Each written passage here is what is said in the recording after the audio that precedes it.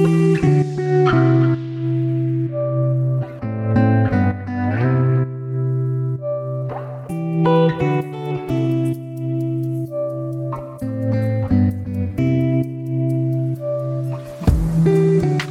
to You, Me and the Counselling World, the podcast dedicated to student counsellors and their road to getting qualified and beyond. Today I'm joined by my good friend and business partner Simon Heath as we discuss all things counselling training.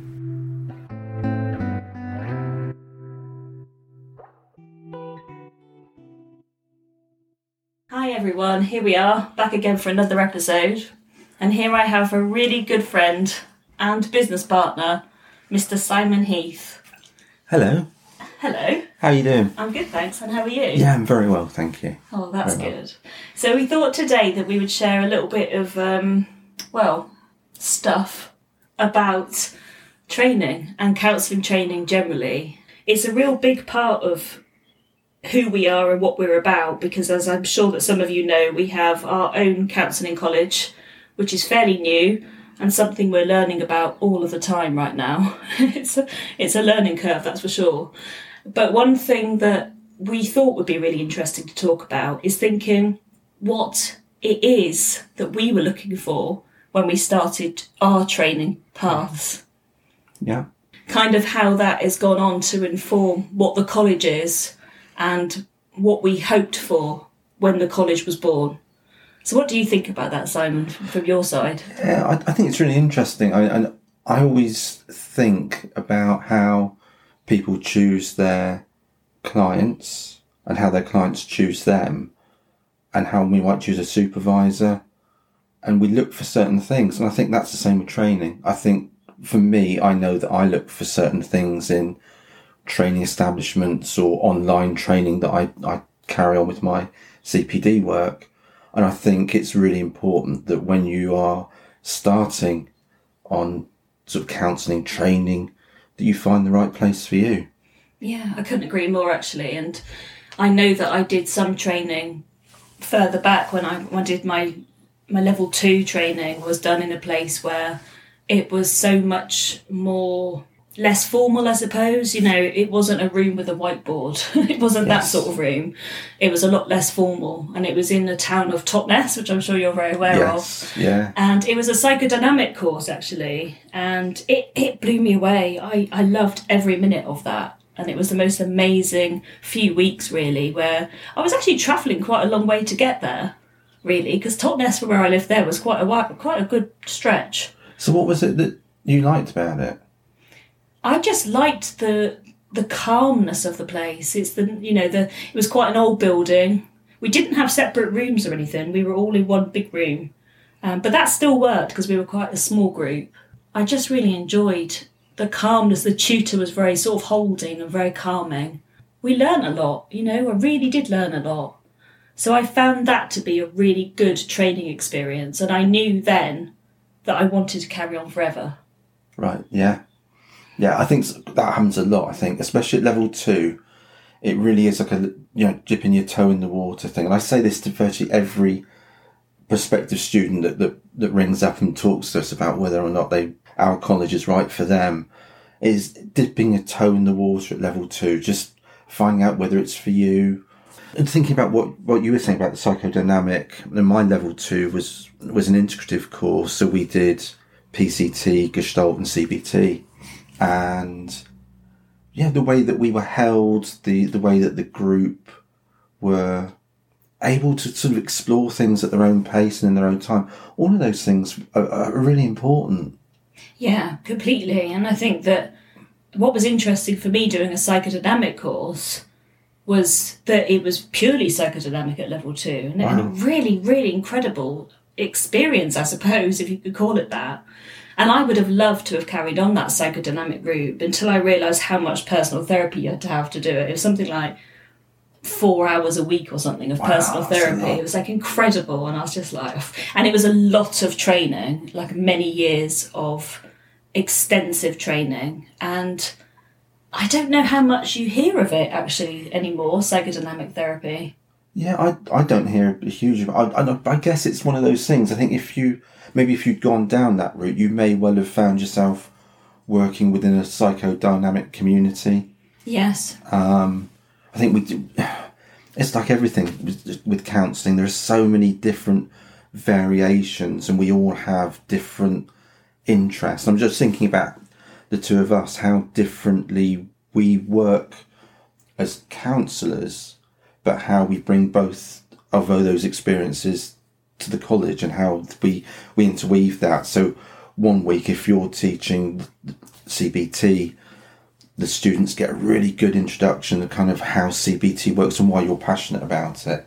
And the next week, I'll rock up and be talking about Gestalt and kind of working outside and how different that is. But they get the different perspectives of counselling being not just one thing for everybody, but just every single therapist bringing themselves to the work. Mm-hmm. I often think of finding therapists. I mean, when you go online and you look through a whole list of pictures of people and their little profiles on maybe like a counselling directory, it's a bit like a dating site. You look for the person that you think, actually, I think I could feel comfortable talking to them about whatever it is I need to talk about. And so you kind of look for people that are part of your tribe. I think some people just maybe don't use that same selection process when it comes to finding a college or a training environment. They just go, oh, where's somebody near to me? Oh, yeah, they'll do. Rather than possibly thinking, oh, I'm going to shop around and find the right match for me. Yeah, that really resonated with me then, because I was talking a moment ago about my experience with level 2 and just how brilliant it was. Mm. And then for level 3, I did exactly that.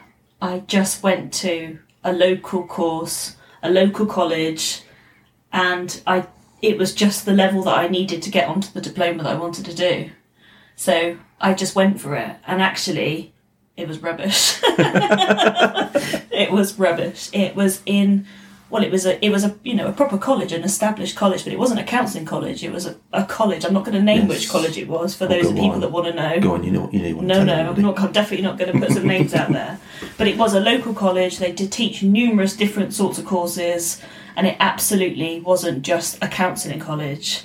And it was in a room with a whiteboard and an overhead projector and sitting around white tables. Yeah. And it wasn't fun. It was such a bland course for a counselling course.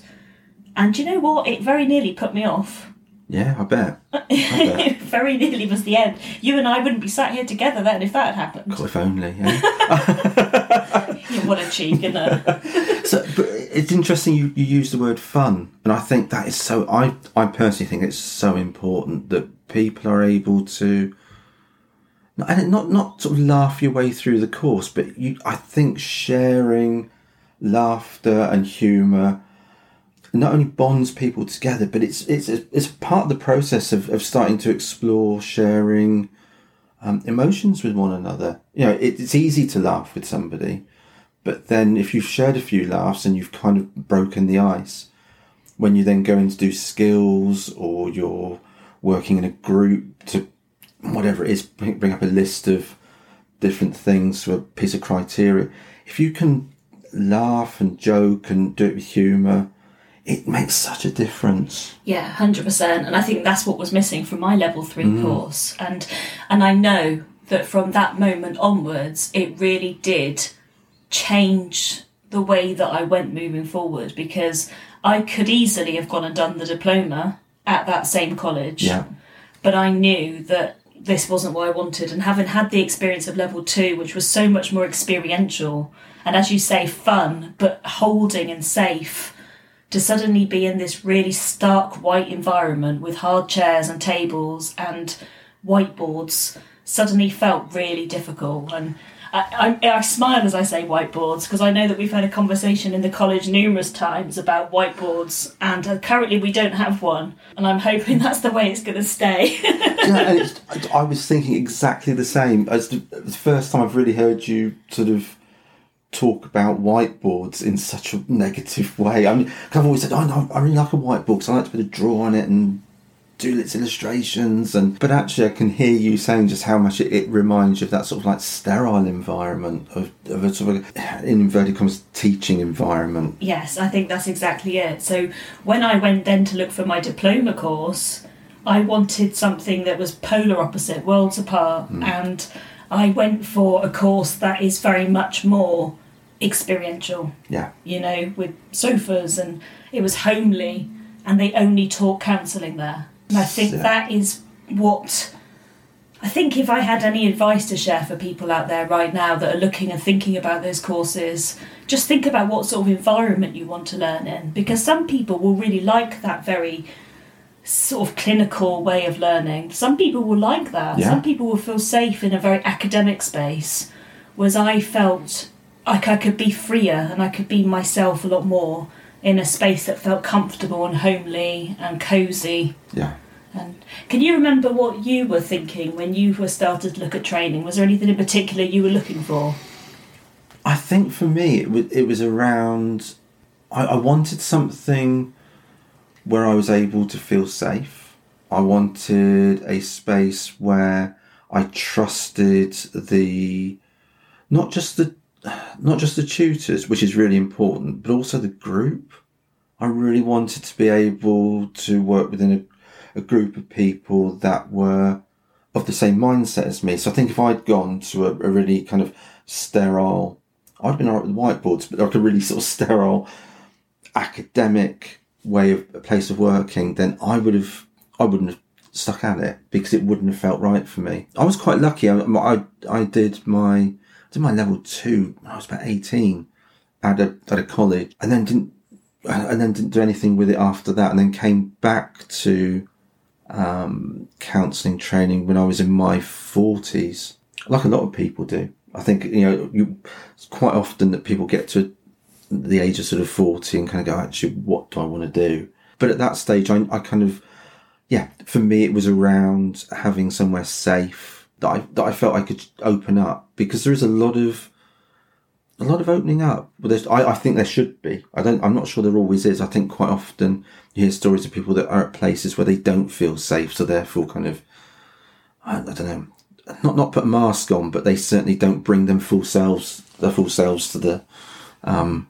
the training. Yeah, I can relate to that as well. And having, people in the group, especially on the level 3, it didn't feel like a safe space to open up. To be honest, the tutor felt very judgmental to me. There was a lot of judgment that she would pass, and I never felt safe to be me. Like, that wasn't okay. And I knew that if I was going to want to carry this on and not, as you say, just give it up, I had to find that way, and I had to find my people, my tribe. Yeah. And when I met the 2 tutors that led the course that I went on to do, that's exactly what I felt. I found my people, and they were very different tutors, to each other they were very different. But they created something that worked. And I think that's a little bit like you and I are. We're very different in the way that we are. We're different in the way that we teach. We're different in the way that we are with clients. But somehow, I think it works. I think so. Yeah, it does. And I think we both approach the training element of counselling in the same way. We both know that we want to provide a safe space, a fun space. We want to provide a space where we can be open and honest. I know quite often when we do a check-in, and sometimes I'll go last, and sometimes I'll be somewhere in the middle. And it's interesting, I know a couple of people who said that their tutors don't take part in check-in. Wow. So it's literally the group check-in and then they start. And it's kind of like, for me, it feels really important that we check in as part of the group dynamic. And there'll be times when I'll say, I just actually don't want to be here at the moment because I'm tired or this has happened. But I think that honesty is really important, because then there is a modelling that happens in training. And I think it's right that we model an openness and a transparency to how we feel, so that we can show that it's a safe space and encourage others to do the same. Yeah, I think so. And I don't think we can ask any one of our students to sit there in the room and share their stuff if we're not prepared to sit and do the same. Yeah. And I think that, I also really enjoy being part of check-in, and it's not always rosy, is it? No. We're not always saying how rosy things are. Sometimes things are hard, and sometimes we'll have to share that. But I know that in my experience of training, when I was studying for my own diploma, that both tutors would always check in, and I know that I really, really appreciated that. And because sometimes us tutors have got stuff going on as well, and although I wouldn't go into any great depth necessarily in check-in, sometimes we're not always feeling 100% or feeling under the weather with something, or had something go on the way to college that day. I'm thinking about the last weekend that we both taught on the Friday and Saturday, and it was the Thursday after the Queen. Yeah. Yeah, and kind of I know how it really knocked you and how upset you were, and your last podcast was all about it was that. Absolutely. And I'm just thinking about then the next day when I went in, and us being very different. I was kind of like, actually, I feel it's a sad moment for her family, but for me personally, it hasn't affected me in the same way at all. And so the group had a discussion about it, and I know when you were there were quite a few people that were upset. Yeah, absolutely. They still had the space there to be upset when I was there, but I was saying it's different for me, and I think that to me that feels so, in a nutshell, kind of a really powerful example of how we're different, but how we bring the same amount of openness and congruence to the work that we do. Yeah, absolutely. And how refreshing that is to, don't have to just fit in with the crowd. We don't have to just say what we think we should say. We can be open with that. Absolutely. And I think that you and I respect each other in that way, that, if one of us is upset about something and it doesn't affect us. I know we've had that in the setup of the college at times, haven't we? There's been things that have been really important to me and not so much to you, and vice versa. Yeah. And I think it's about being able to respect that. And that's what I really want for all of our students as well, is to be able to come into a space where there's a mutual respect, both for us as tutors, but for us to them as students, if that makes sense. Absolutely, yeah. I think that's the big thing, really. I was thinking as well, when you were looking for training places, was there anything for you about the actual environment, as in what the place itself is like, the physical space of the college? Was there anything that was important to you, or not so much? For me, I don't think that there was. And it's interesting because when I was doing my diploma, the college that I was at actually moved sites. So we started in one building, and then about 5-6 months in, they moved to a new premises. And when they did that, there was a real change, because we went from being in a bit more of a kind of fold-up chairs situation to nice, comfortable seating and that sort of thing. And that did make a difference. I think at that point, the college themselves felt at home, which allowed us to then feel at home. And I know that's something that we get a lot when people either come to visit us to see whether, almost like when they're interviewing us, to see whether or not they feel that we're going to be able to provide them with what they want, or when they arrive on the first day, they go, oh, it feels really nice. Yeah, which is exactly what we wanted, isn't it? And I have to say, nothing makes me more happy than to hear people say that. And nearly every time in check-in, nearly every time that I've been there teaching, I've heard people say, oh, it just feels like a home from home, or this just feels like a real safe space to be, or I've really looked forward to coming here tonight. Yeah. Sometimes even in the depths of winter when we're running the level 3, and it's the evening time and everyone's knackered and it's freezing cold outside, and they come in and there's something around, oh, I'm really pleased to be here. Yes. And I know that some of that is about what we offer as people, but I think that the environment and the coziness that we've tried to create also plays a big part in that. I think so. And I think I think of our 4 different rooms, and how each one of those has got its own sort of personality. And I think as we grow as a college and develop, I think those rooms will develop as well. And I can see in time the rooms becoming even more kind of separate from one another in their own identity, but still part of the overall, almost like members of a family.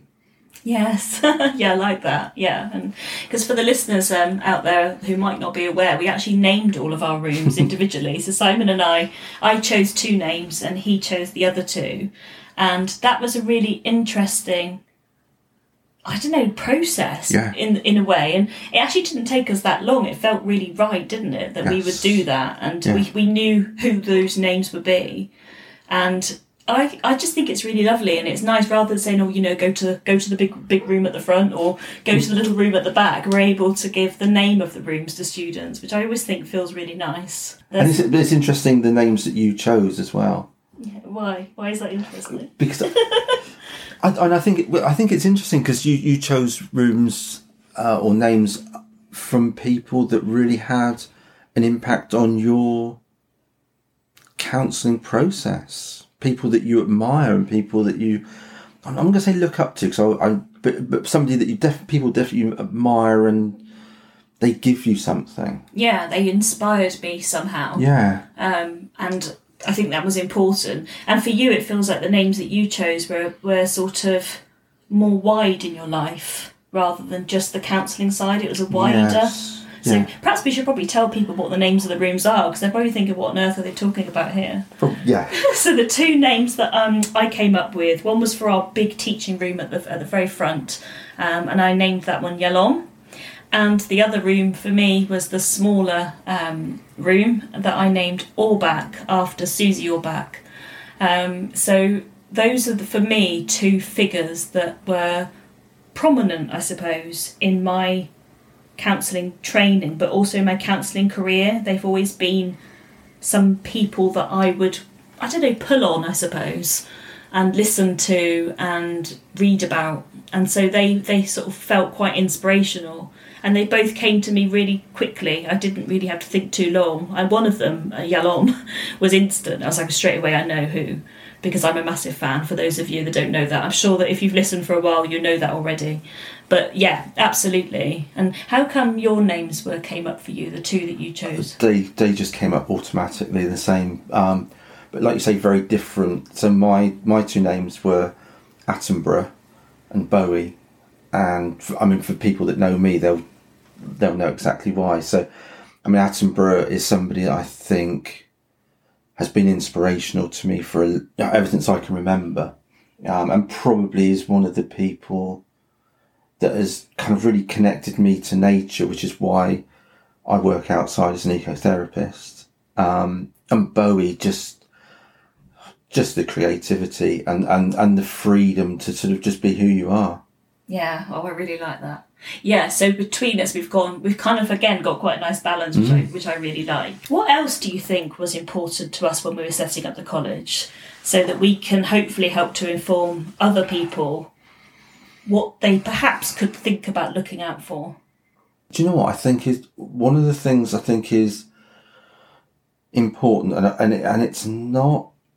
It's probably quite a subtle thing, but it's something that we've it's developed organically, but we've made decisions to do it. And that is, on our website, we have information about courses, but on each course, we kind of invite people to contact us. Yes. To either email or call us, so that we can have a chat with them. Yeah. And it's never ever about doing the hard sell. It's not about saying, okay, we can do this course, and this is what we do. It's about having that conversation with somebody, maybe inviting them into the college, maybe going backwards and forwards with emails and conversation, just to give them an opportunity to sort of dig around and find out whether we are actually kind of who we say we are, but also kind of, do we do what they want? Yeah, God, yeah.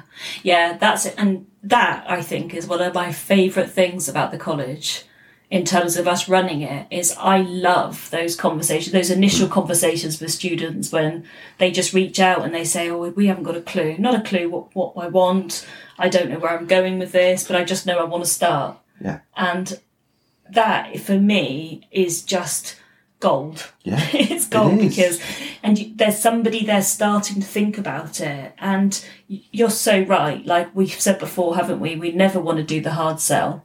We always want people to find the right place for them, and if we are that right place, great. But if we're not, then they need to go and find what they need, which is exactly what I say to clients all of the time, and supervisees actually. If you're looking for something, make sure that person is the right one for you. Yeah. Because we can't be all things to everybody, can we? Not at all. No, and it's that thing as well about, you say about not a hard sell, and it isn't. The number of times that somebody will have contacted us and say, I'm not sure whether I should be on a level 2 or a level 3. And you kind of think, well, okay. So, and you have that conversation with them and find out what they've done previously, what their experience is, what it is they want to do as well. For some people, it's just, I just want to listen better.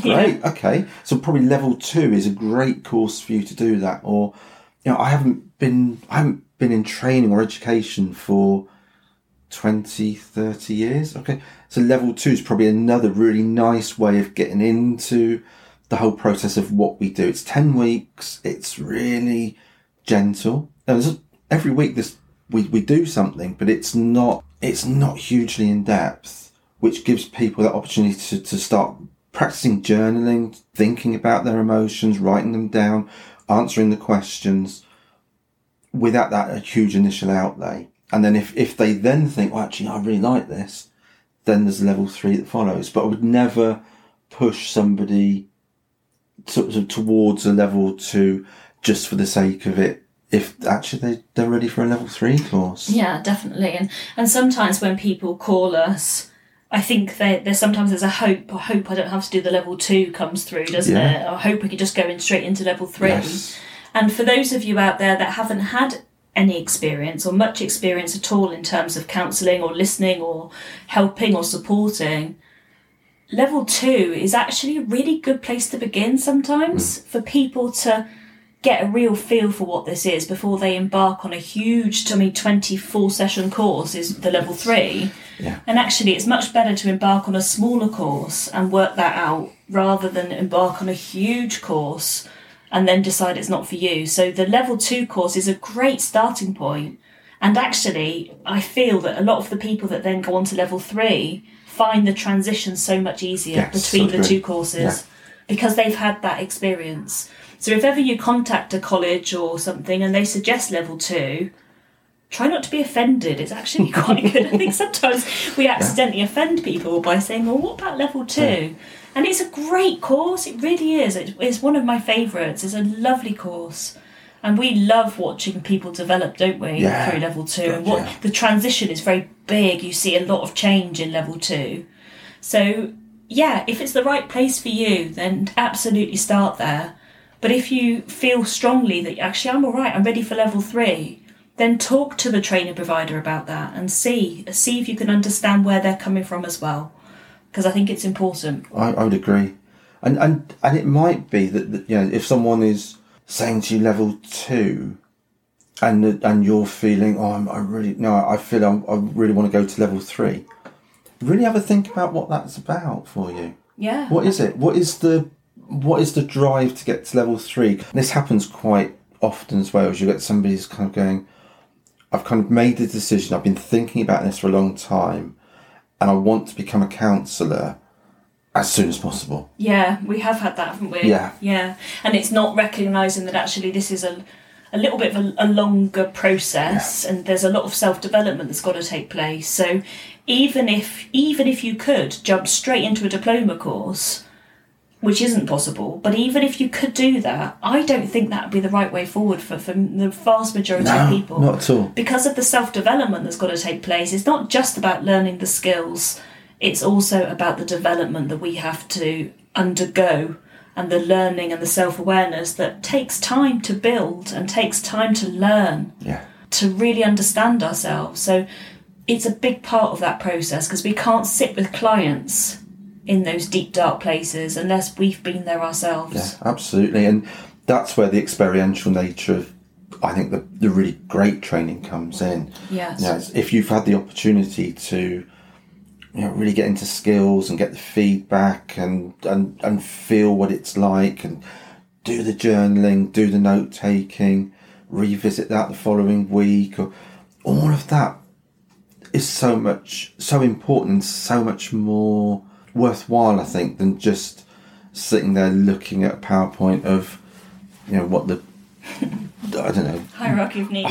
Yeah, exactly. And it is. I mean, all those they're little tools. All the things like the hierarchy of needs is great, but actually, what you really, really want is that understanding of yourself, so that you can help others understand themselves. Definitely. I have to say as well, whenever I've taught the hierarchy of needs recently, there's been so much debate about it as well. Like rich debate in the session, lots of talking and debating what this means in our modern world, because obviously it's quite an old concept.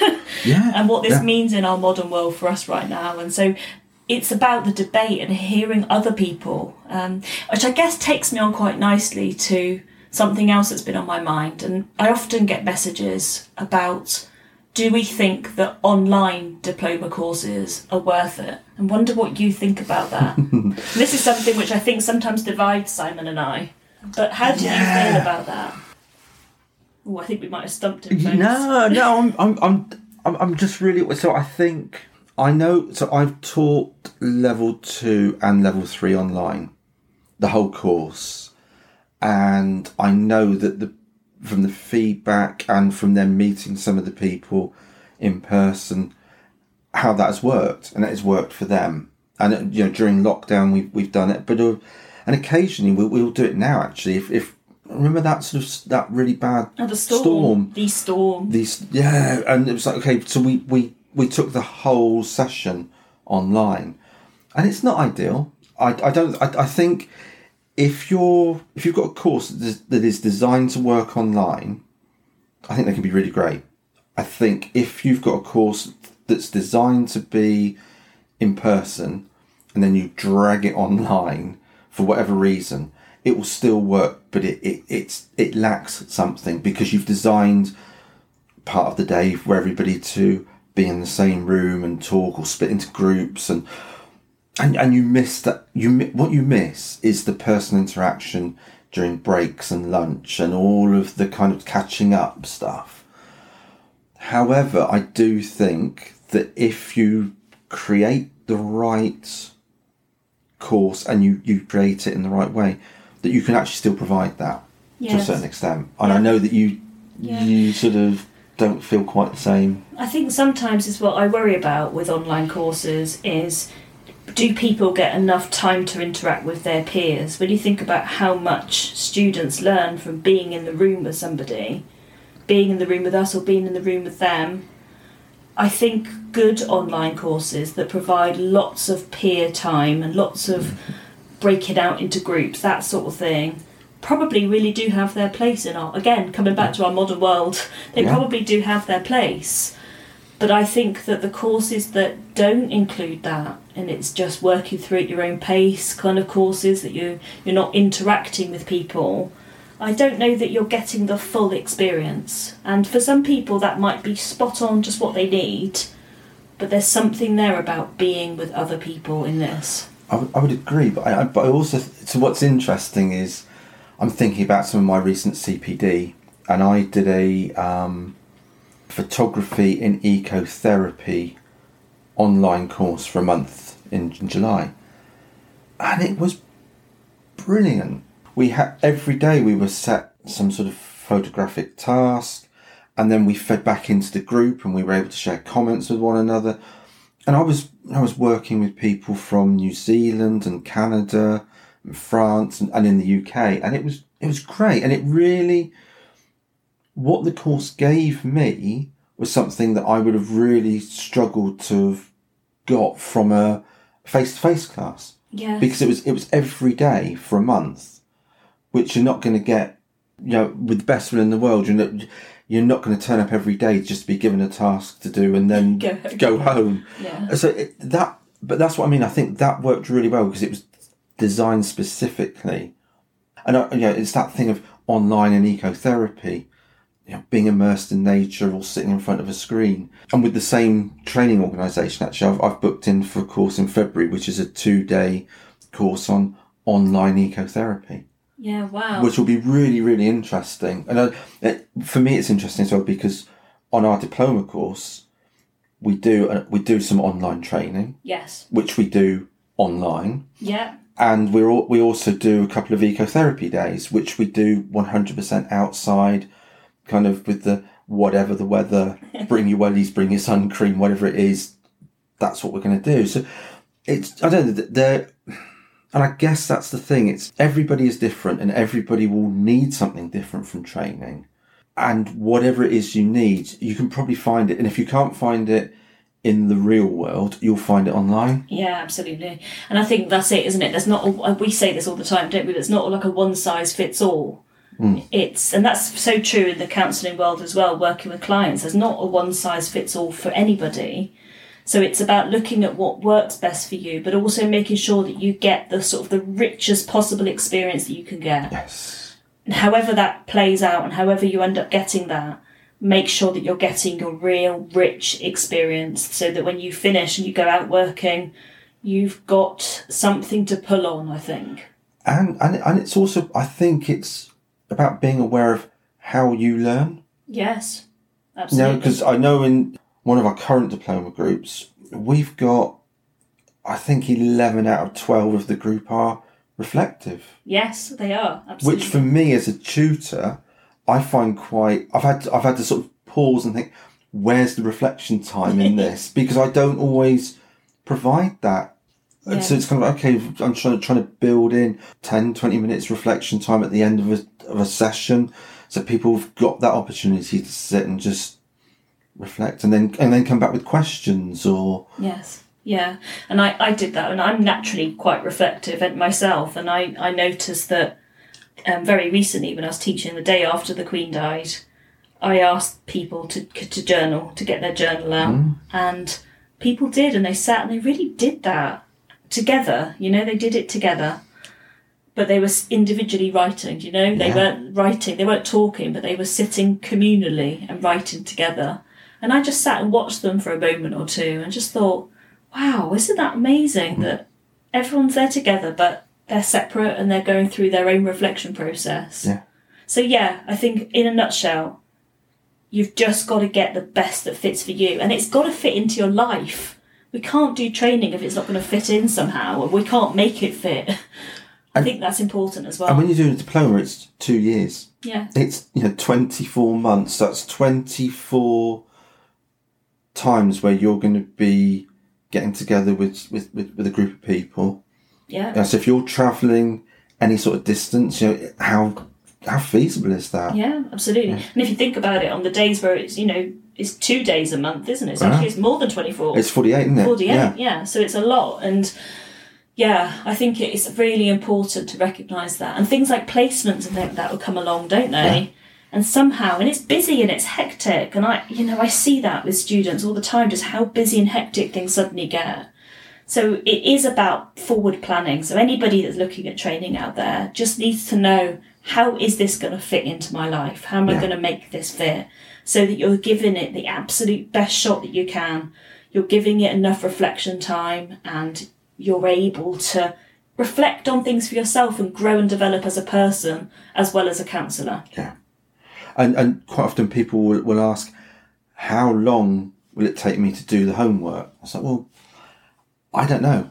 Because we can give the same piece of homework to 4 people, and one person you'll get home and within about half an hour they've kind of submitted the work because it's just like, yeah.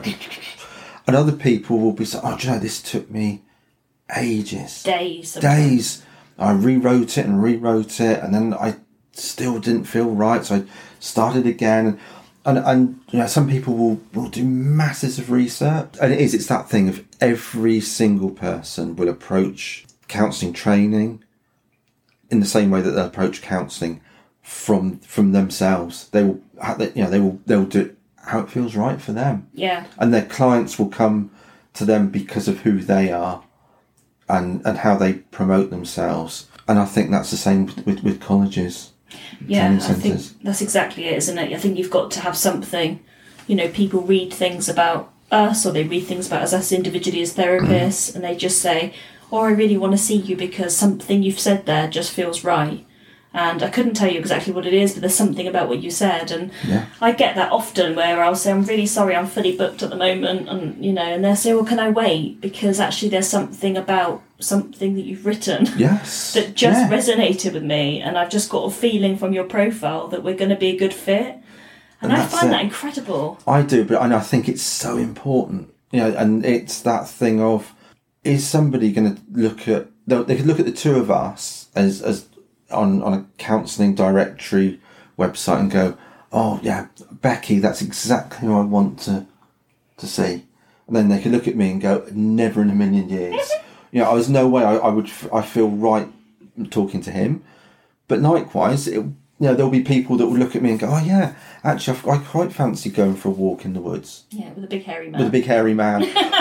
You know, rather than come and see you. And it's just like, you know, we find our tribe, and I do think that when you're thinking about counselling training, that tribe are going to probably know you better at the end of those 2 years.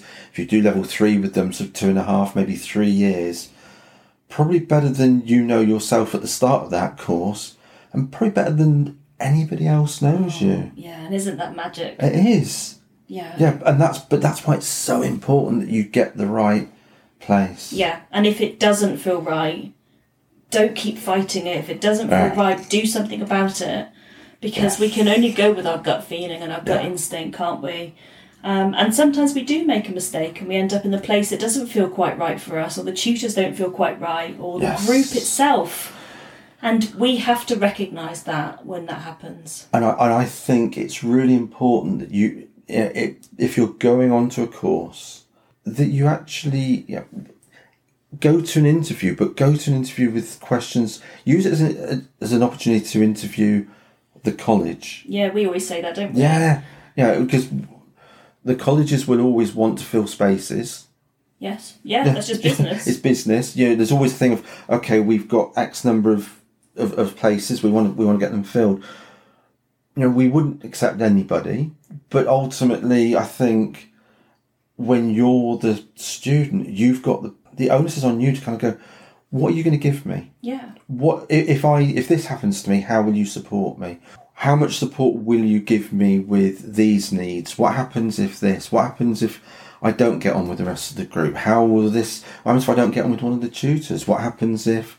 I would always say, if you're being interviewed, you really want to make sure that all of the people that are going to be teaching you are present as much as possible. So it's not just because like we just said about being a client, someone might turn up and think, "Oh yeah, Becky's really nice, I hope I'm in her tutor group." They end up in my tutor group, they've never met me, and they go, "Oh." That sounds quite harsh on yourself, doesn't it? Yeah, but it's probably true. But it is. I think it's really important. If it's all about relationships. Yeah, absolutely. Ultimately, that's exactly it, isn't it? So if something doesn't feel right, then recognise that it doesn't feel right and move forward with that. And I completely agree with you there about go to places that offer a chance to talk, a chance to come in and either come in and interview, see the place you're going to be learning in, and sit down and interview the college as much as they're interviewing you, because you're paying your hard-earned cash for this, and it needs to be the experience that you need it to be. And I think that's probably the biggest piece of advice that we have for today, isn't it? Absolutely. And that and find your tribe, I think, is the takeout from this whole episode. Wow, we've been talking for 46 minutes, Simon. That doesn't surprise me. No. Once we get talking, I know. We never stop. But do you think that feels like a good place for us to conclude our episode? I think so. There? Yeah, absolutely. Yeah. I hope people have found it useful, really. Yeah, I really do. I think they will have. And I just want to say a massive thank you to you for coming and for spending this time with me this morning. It's been actually really, really lovely. Hasn't it? Yeah, it has. It's been genuinely really great. And for all of you out there, if you have any questions about training, anything at all that you need to know, please do get in touch. Anyway, in the meantime, thank you so much for joining us. It's been an absolute pleasure. I'll look forward to catching up with you soon. In the meantime, stay safe, take care, bye-bye.